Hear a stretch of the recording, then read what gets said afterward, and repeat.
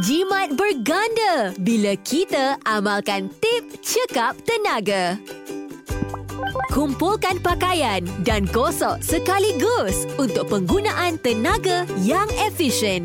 Jom gunakan aplikasi MyTNB. Anda akan dapat menguruskan penggunaan tenaga dengan lebih berkesan. Mesej ini dibawakan khas kepada anda oleh Tenaga Nasional.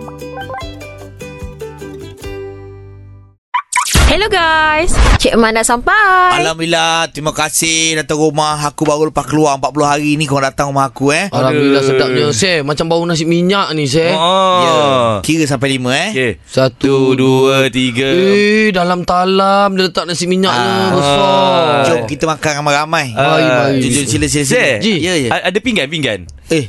Apa pinggan pula Sebesar makan kat sini lah. Talam ni dah besar, nak pinggan apa? Tak adalah, takkan aku nak makan sekali dengan korang. Nak bergaul tangan sekali. Macam geli je. Apa geli, memanglah talam ni sekali, tapi tangan kan masing-masing. Ya kan, nanti kan kalau nasi aku bertembung dengan nasi engkau, kita makan sama macam berkongsi tangan. Aku macam tak Fizi boleh Ali, lah. minta maaf kalau kasar sikit. Ini talam bukan mangkuk jamban. Makan je. Tapi aku tak biasa lah makan ni. Tak boleh lah. Apa pula, nanti kejap lagi kau asingkan bagian kau. Ya. Alah, kalau setakat jatuh nasi 1, 2 macam mana? Itu yang aku tak nak tu, geli lah. Tak boleh kau aku makanan talam je ni. Kau ni seolah-olah mempertikaikan chef aku ni. Siapa chef kau? Chef aku Chef Man. Cik Man. Ya, okey, lauk siap. Lauk Lauk Cik Man ni, Cik Man Fizi Ali ni, Cik Man, dia geli nak makan dalam talam ni. Kenapa? Ajak tengok dah separuh lah.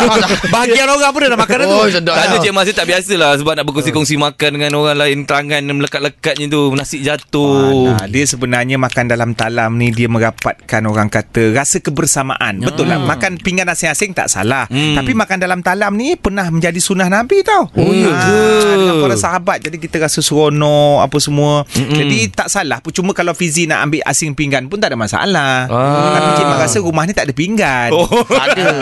Lagipun kita tak boleh asing dah ni untuk Fizi, Cik Man. Kenapa? Ajak dah makan habis dah ni.